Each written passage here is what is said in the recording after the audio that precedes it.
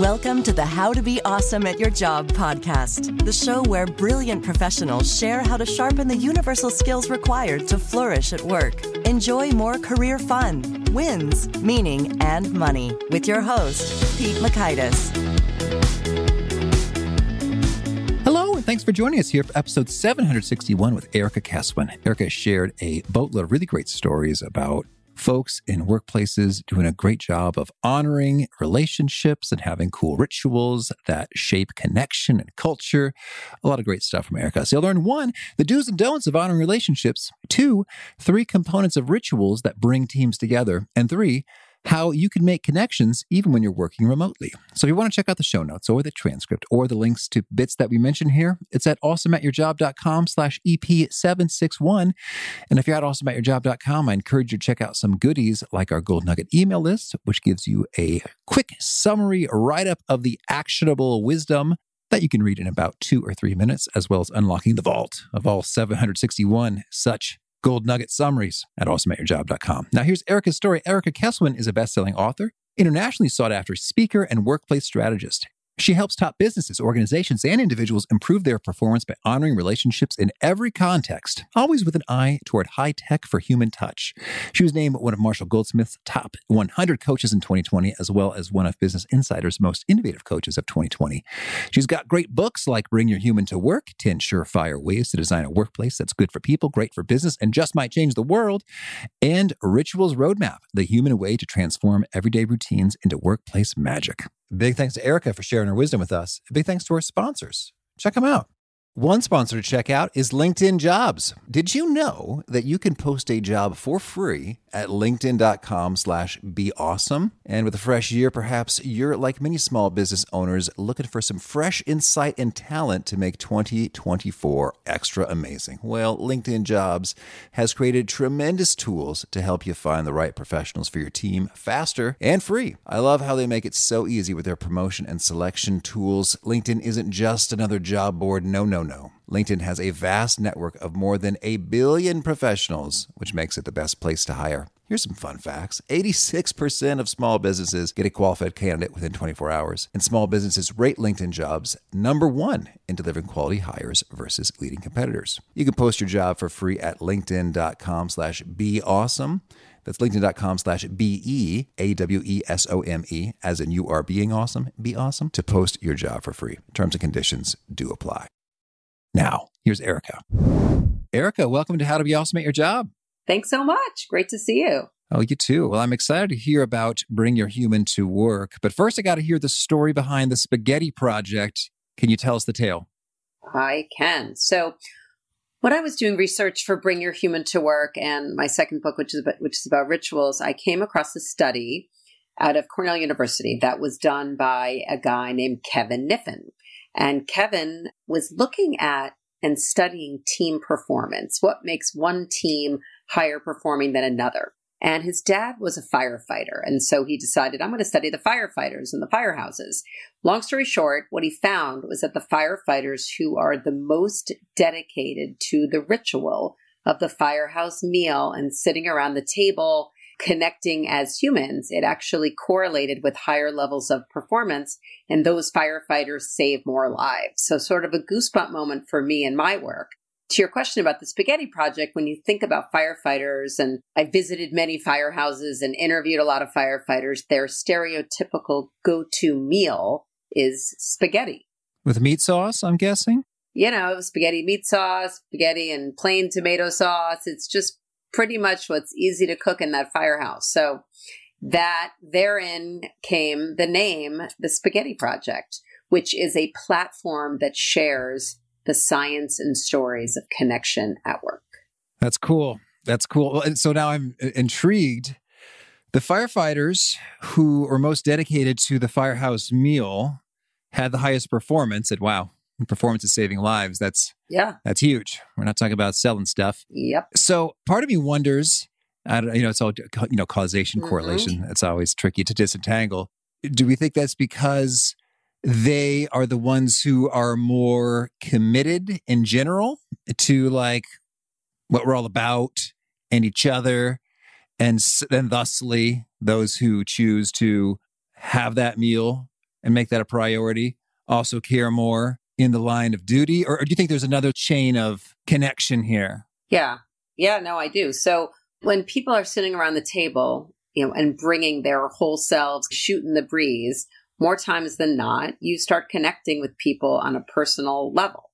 So let me give an example. I interviewed a firefighter that shared that he was at one of the meals with a colleague, and the guy shared that he was actually, when he grew up, afraid of heights. Now, you wouldn't really think that for a firefighter, right? That here's this guy, Dominic, who's afraid of heights.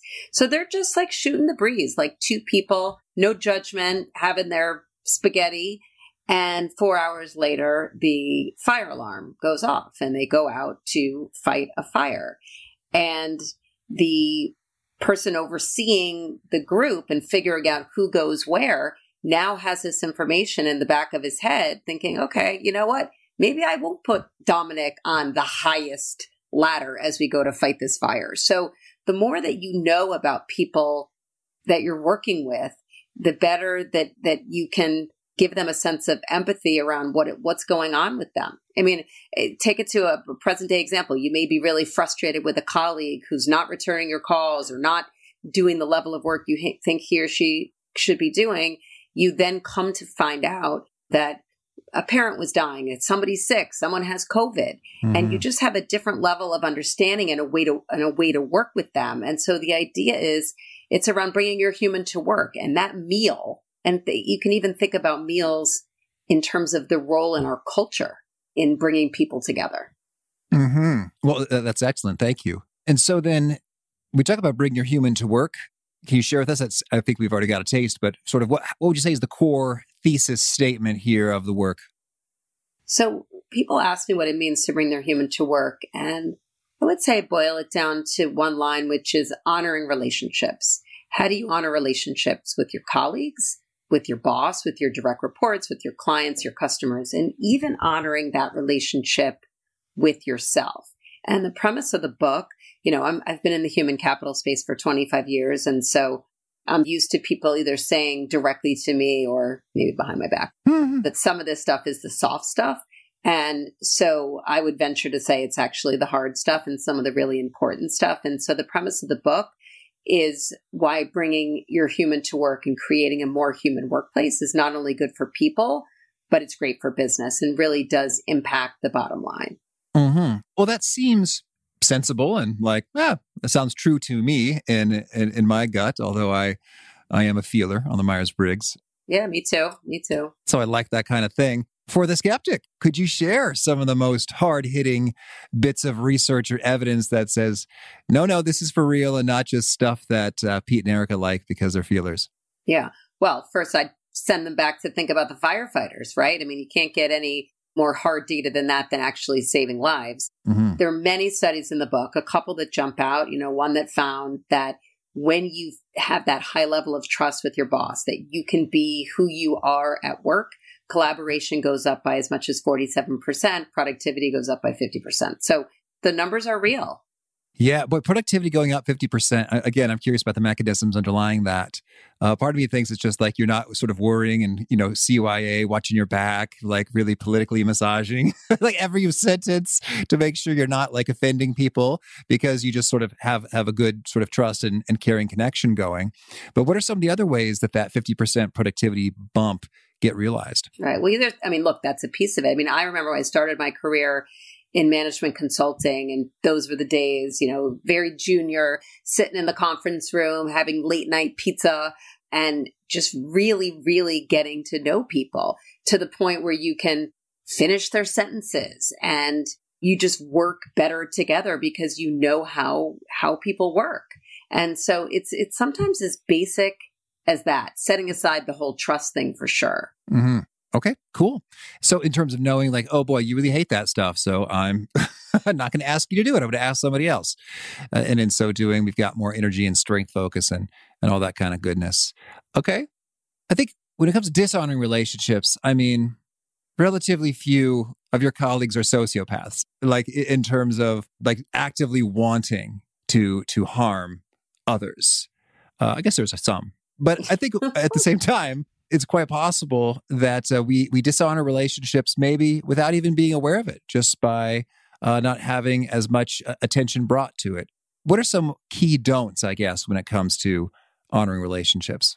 Look, 9 out of 10 people leave their boss, not the company per se. Mm-hmm. And so that relationship really does make a difference. It is that direct manager that's going to impact your day to day. Should I stay or should I go? When we talk about bottom line implications, and I'll get to the do's and don'ts in a second. But again, we think about the data.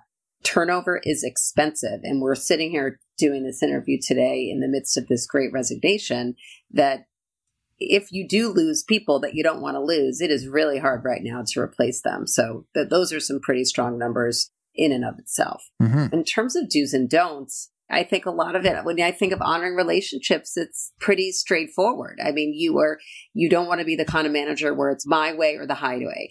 And what I tell leaders is if you're not sure, and it's different, the behaviors that you want to see other than the ones that we quote unquote learned in kindergarten, kind of like the basics that we, probably don't need to go into on a podcast like this. But in terms of specifics of what to do, I often turn to the values of a company, and I have a litmus test called the fork in the road. Should I take a left? Should I take a right? Should I hire this person? Should I fire this person because he or she is a sociopath, to your point? Should I launch a new product? Should I do this deal? Should I fire this client? I look at that through the lens of a company's values. And quite frankly, if the values aren't helping to drive those decisions, either there's way too many values, 10, 12, 14 values. A great example of a company that had too many values back in the day was Uber in the beginning when Travis was the CEO. They had 14 values and the values motivated the wrong behaviors, like crush people like bugs, that kind of thing. Mm-hmm. And so you might have too many, or they might be the wrong ones. And it's the strategy and the mission and the vision highlight what you need to do. And the values are really the behaviors and get to the how. And aligning that gets back to this idea of what it means to honor relationships in a specific organization, because it's going to be different everywhere. Mm-hmm. And could we zoom into some particular applications of this? So in the firehouse, spaghetti meals, that's awesome. Inside other workplaces where folks are often home before dinner time, what are some excellent, cool examples of places you found where there's some great relationship honoring and connection that's going a long way?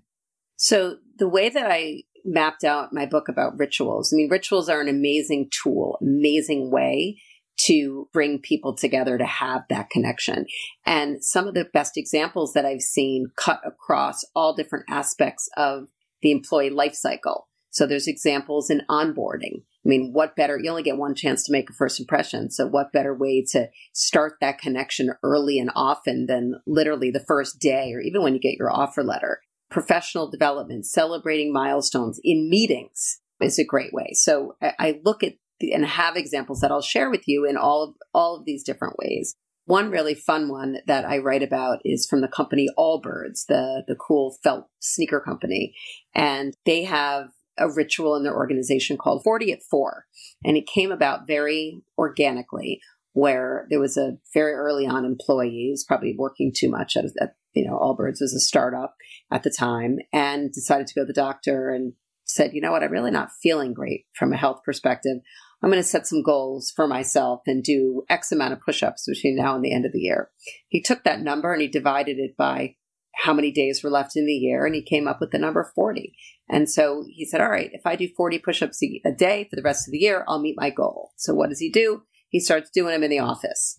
Guy next to him joins. The woman across the hall joins. The next thing they know, everybody and their brother is either doing push-ups at 4:00, watching the push-ups, talking about the push-ups. And I see it as like the healthy version of a smoke break. And even during the pandemic, I was able to reach back out with them because many people were really missing those company rituals. The way that they came together to connect with each other and honor relationships was gone.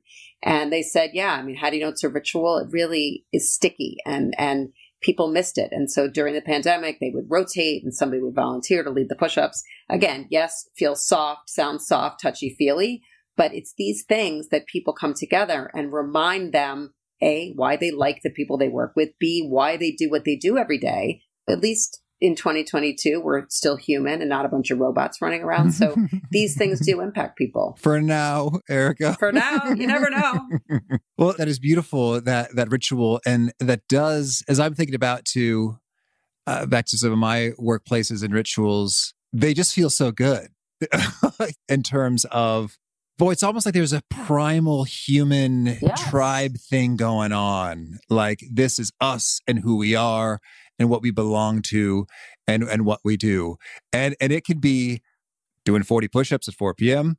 It could be changing the lyrics to songs and singing dorky versions about your workplace at the annual meeting. Right. It could be anything. Oh, and let me share this. So I would talk to companies about what a ritual is and the ROI of rituals, and some people still wouldn't necessarily be able to articulate what the ritual is. So I came up with this, I call it somewhat magic question now, that every time I asked it, the person was like, I got it. That's my ritual. So the question is, and I asked this at Chipotle, LinkedIn, Microsoft, all these different companies.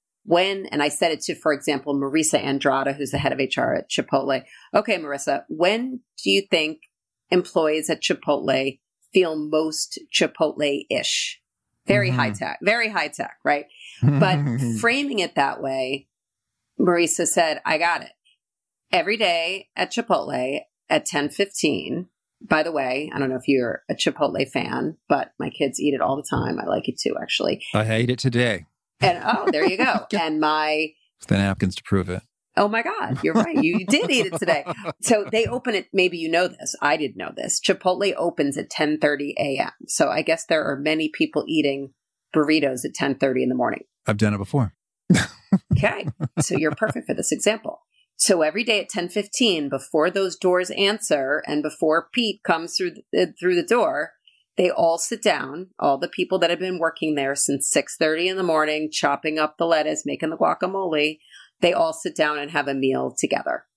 And that is when they feel most Chipotle-ish. Mm-hmm. Other people said to me, at the company Kind Bar, Daniel Lubetzky, founder, former CEO, and now executive chairman, he said people feel most kind-ish or kindly when during their orientation, their onboarding process, every new hire once a quarter meets with Daniel. Even now that he's not even with the company, he still meets with them and talks about the history of the company and the genesis and why it's called Kind, and how his father was in the Holocaust and was saved by someone, and how that person showed kindness to his dad that drove the mission of the company. And so, rituals, I mean, you kind of said it yourself. It gives this feeling of this sort of primal, this is us coming together. And that's when it's a ritual, is that it sticks and you don't force people to do it.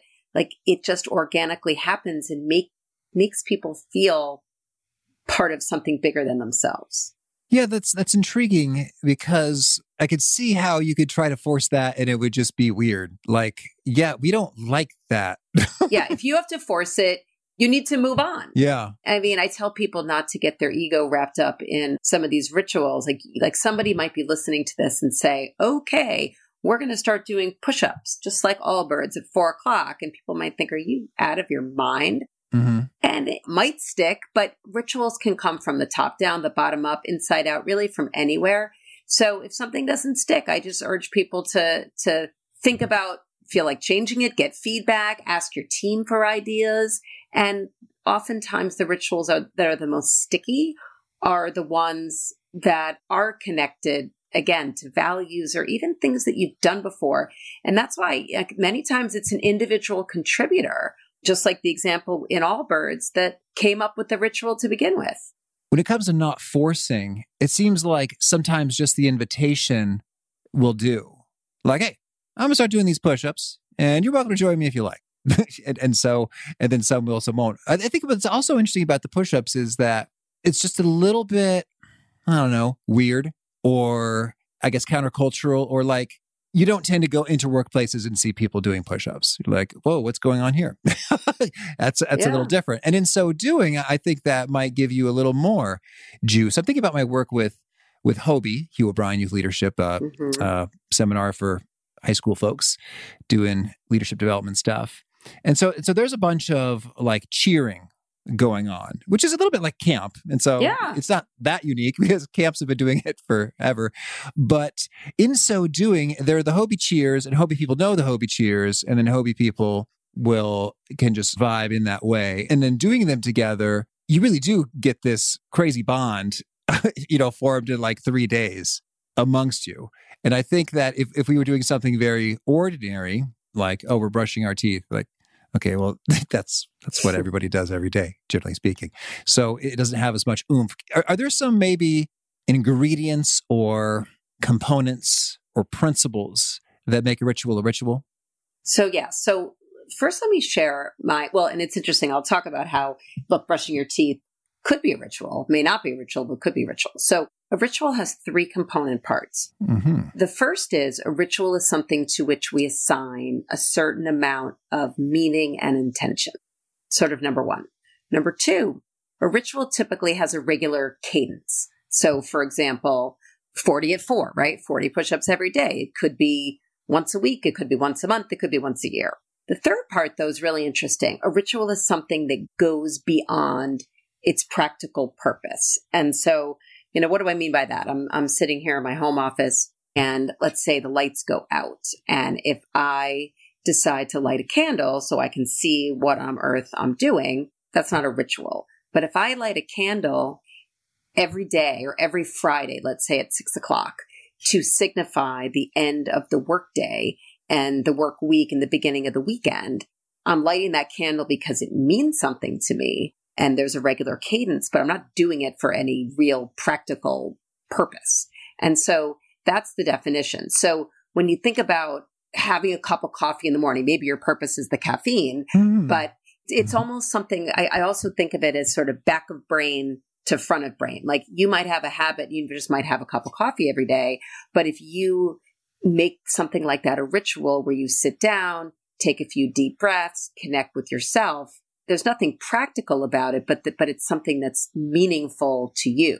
And so in the example of the push-ups, the one guy was trying to make his goal of doing those push-ups, but half the time at Allbirds, people were kind of joking around, sitting there watching. And so there wasn't this practical purpose, but it felt good and something drew them into doing it. So that's sort of my working definition.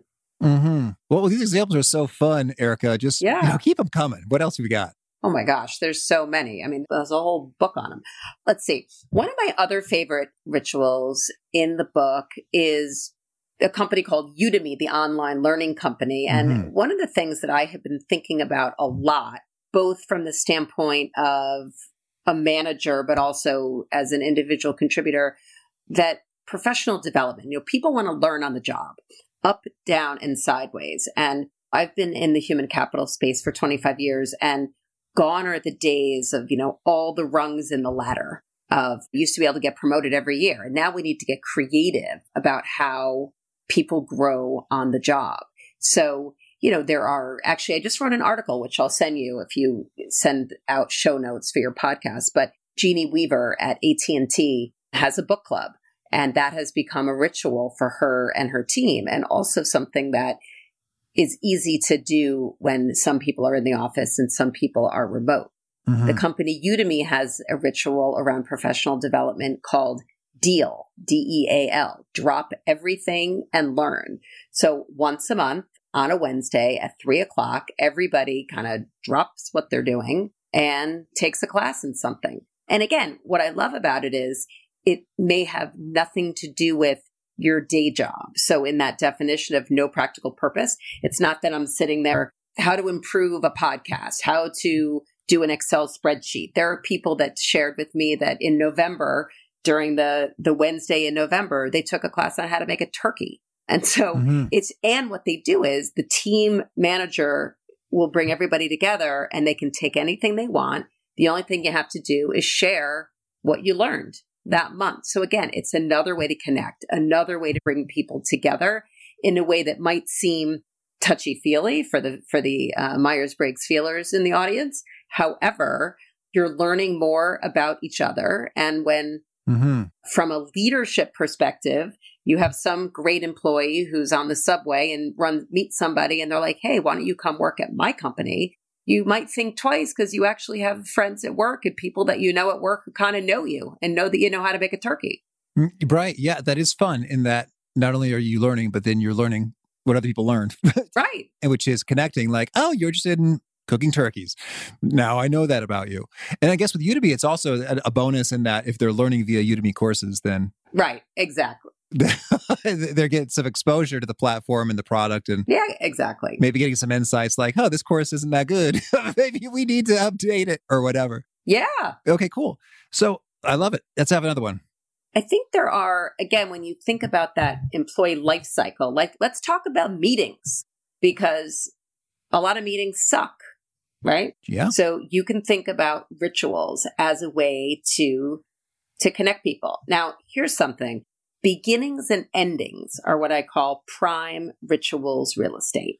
So beginnings and ending of a meeting, the beginning and ending of a project, pretty much the beginning and ending of anything. So Eileen Fisher, for example, the clothing company, they ring a chime before every meeting. And so what that does is it just settles people. It gives them this feeling of, you know what, we're going to be this meeting. I'm going to take everything that had been going on, all the chaos in the outside world, try to get rid of it and come in and focus on what I need to focus on. During the pandemic, and even now, we're still in the pandemic, really, there's the importance of checking in. Like that became a ritual. And what was interesting was in 2020, probably for a whole year, sometimes there were meetings where 60 minutes of a 60-minute meeting were spent checking in. Mm-hmm. And then a year later, maybe 30 minutes of a 30-minute meeting. And at some point, like we needed to also do work in these meetings. So people will say to me, so what's a way to have a ritual in a meeting that helps you connect, but we can't do this all day? So a couple of examples there. One CEO shared they have like people say either red light, green light, yellow light, and they just kind of share how they are feeling that day. And what that does, the goal is not to solve it in that moment, but if you're the team leader and Pete says red light later that day, you can call him up and say, all right, what's going on? How can we support you as a company, as a leader? So, it's again, sometimes very little things, but, and one last one that I'll share, a colleague from Microsoft has a cool ritual. She changed jobs in the pandemic and really didn't know her team that well. So every week at her team meeting, a different person shares their origin story, which I sort of love the way that's phrased. I mean, you can go in any direction with that, but learning somebody's origin story, like stuff that you would never know about them, again, it kind of takes you back to where our conversation started with the firefighters and helps you really get to know people in a human way. Mm-hmm. Well, and I like that. I was going to ask about the remote work piece there. Any pro tips, do's and don'ts when it comes to thinking about things remotely? I don't know if there's any tricks or software tools that you really think are nifty when it comes to some of this connection remotely? Yeah. I mean, you've got to be even more intentional. I mean, it's hard and you need to have protocols on how this should work. So it could be something none of it's easy, but something like, for example, every time somebody, let's say you're going to go around and people are going to share, whether they're green, red, or yellow, or one leader shared that everybody goes around and shares a one-word adjective that describes how they're showing up that day, rotate. So Pete's in the office, you go. Erica, she's remote. Let's switch off every person so that we're all engaging in the same way. Some people will say, you know what, for all the remote people, we're going to have one person that's in the room be the point of contact, that if there's any issues with the technology or anything going on, that there is one person that kind of has their phone out and knows that they're going to be contacted if there are any issues, and building in time for people just to chit chat a little bit over the proverbial water cooler, having protocols around technology and really reminding people, you know what, this meeting, we expect our cameras to be on, which by the way, I think that's important, but I don't think they need to be or should be on in every meeting. because Zoom fatigue is real. And so it's just being as explicit as you can to manage expectations and to create an environment that's as welcoming and as inclusive as you can. Mm-hmm. That's good.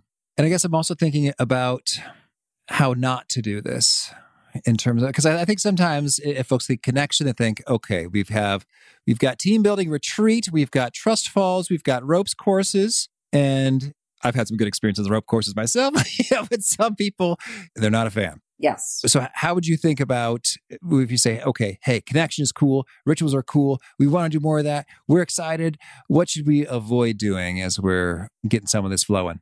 So I love that question, because when I was writing the book and I asked people, so when do you feel most Chipotle-ish, or, fill in the blank-ish? This, what I'm going to say next did not happen at Chipotle, for the record, but did happen in some other places.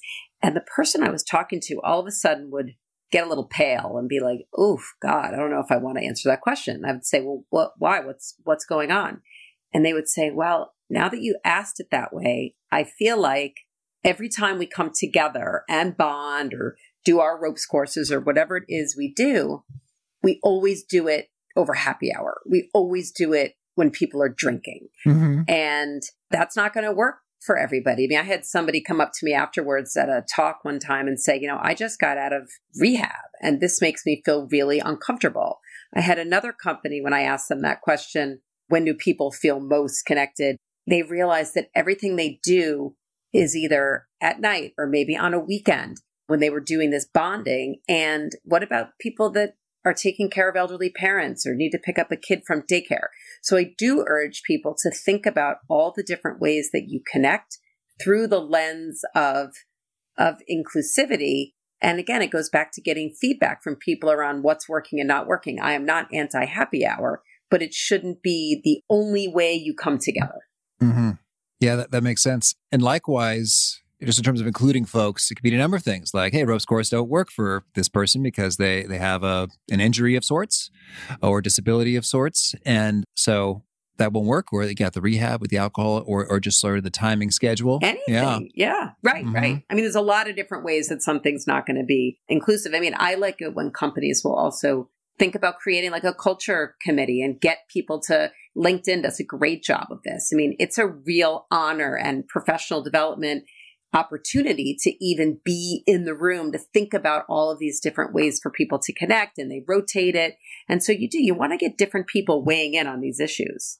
Beautiful. Well, tell me anything else you want to make sure to mention before we shift gears and hear about some of your favorite things. No, I think we got a lot of rituals in there. So it's great. Okay, cool. Well, now could you share a favorite quote, something you find inspiring? One of my favorite quotes is a Louis Pasteur quote, which is, chance favors the prepared mind. Mm-hmm. And, for me, I don't like to leave things for chance. I'm a planner, and I feel like, I just like to live that quote, that chance favors the prepared mind. Mm-hmm. And could you give us a favorite study or experiment or bit of research? Well, since we've been talking about rituals for most of this, I'll share one of those. So there was a study done. I call it the Don't Stop Believin' study, just my own name. I made it up. Mm-hmm. A study out of Harvard was looking at two groups of people. They both went into a room. The first group went into the room and was told that they were going to have to sing karaoke to a bunch of strangers, and were told to go sit down and wait. The second group was told that they were going to have to sing karaoke to a group of strangers, but while they were waiting, they were given a piece of paper and they were told to write down how they were feeling about what they were going to have to do. They were told to crumple up the piece of paper, sprinkle some salt on it, and throw the paper, over their shoulder. And again, the other group is just sitting in the room waiting. And what the study looked at is both groups got up and sang their karaoke. And the study was looking at which one had higher performance. And that was measured by people being able to read the words on the screen for karaoke, number one. And number two, when you are told out of the blue that you're going to have to do something like that, sing karaoke, everybody's heart rate spiked, went through the roof, which mine would for sure. But there was one group that was able to bring their heart rates down much more quickly. And that correlated with who was better to actually sing more accurately. And out of the two groups, I'll ask you, which group do you think was able to bring their heart rate down more quickly? Well, the ones who were good at singing already? No, the group that was given the ritual, the group that was asked not just to sit there, the group that was asked to actually write down how they were feeling, crumple up the paper, putting the salt on it, throwing the paper over their shoulder. And so being connected, again, there's no practical purpose for any of that, but being connected to something outside of themselves, it actually lowered their heart rates and they were able to perform better. So, you're and right. the reason why I call it the Don't Stop Believin' study is that the song that they had to sing to the audience was the most downloaded song in iTunes history, which is Don't Stop Believin'. Okay. And a favorite book? Let's see. Lately, I've been trying to read more fiction because I feel like I never have time to read fiction. I just read a great book called American Dirt, which I'd highly recommend. And a favorite tool, something you use to be awesome at your job? I use, I don't know, is an Oura Ring a tool where I track my sleep? And you would be very jealous to know that I get a lot of 94s, 96s. Oh, there you go. I'm like, people are very jealous. It's funny. I'm such a nut. I've got the Fitbit and the Oura Ring at the same time. I'm excited that the Oura Ring is going to be updating their sleep algorithm shortly to have even superior accuracy. And I will admit to refreshing their webpage more than once to see if it's out yet. It's not yet as of April 5th, 2022. Okay. But anyway, and a favorite habit, something you do that helps you be more awesome at your job. It's my coffee ritual where I get a cup of coffee in the morning. And back in the day, I would sit there and have my coffee and do my to-do list and crank through my work until one day I realized that the coffee was gone and I hadn't even tasted it, which kind of bummed me out because I'm really a 1 cup a day kind of girl. And at Starbucks, it's not cheap. And that then went from becoming a habit to what is now my morning ritual, where I sit and instead of just working away through my morning coffee, I sit there and put the coffee and feel the heat from the mug in my hands, take a few deep breaths. Rituals are very associated with our senses. And so that is what I do. And it helps me start the day. All right. Is there a key nugget you share that really seems to connect and resonate? You hear folks quoting it back to you. Yes, I would say the soft stuff is really the hard stuff. Yeah. And the most important stuff. Okay. And if folks want to learn more, get in touch, where would you point them? To my website, ericakeswin.com. It has my books and a lot of articles I've written, podcasts that I've been on, and you could check out my Instagram, which is just my name. LinkedIn is always a great spot as well. All right. And do you have a final challenge or call to action for folks looking to be awesome at their jobs? I would say everything that we've spoken today about rituals at work ring true for rituals in your personal lives. And these days, to be awesome at your job, you also need to take care of yourself and put the proverbial oxygen mask on yourself and really focus on wellness, because there's a tremendous amount of burnout right now. And so I guess I would challenge you, and a great place to start is to ask yourself, what do you do in your life that makes you feel most like you? And that's a great place to start to incorporate some of your own rituals into your life. All right, Erica, thank you. This has been a treat. I wish you much luck with your connection and rituals and fun. Thank you so much. Great to meet you. Oh, you too. I really love Erica's examples of rituals. And if you reflect to organizations, teams, whether it's volunteering or in school or whenever, where you've had a real good vibe with your colleagues, your collaborators, you might be able to recall a few rituals yourself and draw from them a bit of inspiration and lessons in terms of how you can integrate a little something to boost the connectivity and the honoring of relationships in your current world. So again, the show notes, the transcripts, the links as we've referenced are at awesomeatyourjob.com/EP761. Hope to catch you next time, and peace. Thanks for listening. To get the most out of the show, we recommend 2 key things. First, check out the extra resources at awesomeatyourjob.com. You can find this episode's transcript and links, as well as the perfect episode for your situation. You can search the full text transcripts of hundreds of episodes or explore episodes tagged by topic and competency covered. Second, subscribe to the podcast and get future episodes automatically. You can subscribe by telling Siri and several other smartphones and speakers, subscribe to the How to Be Awesome at Your Job podcast, or by tapping subscribe in your podcast player of choice. If you'd like some extra help figuring out podcasts and how subscriptions work, visit awesomeatyourjob.com/subscribe for guidance. Hope to catch you on the next episode of How to Be Awesome at Your Job.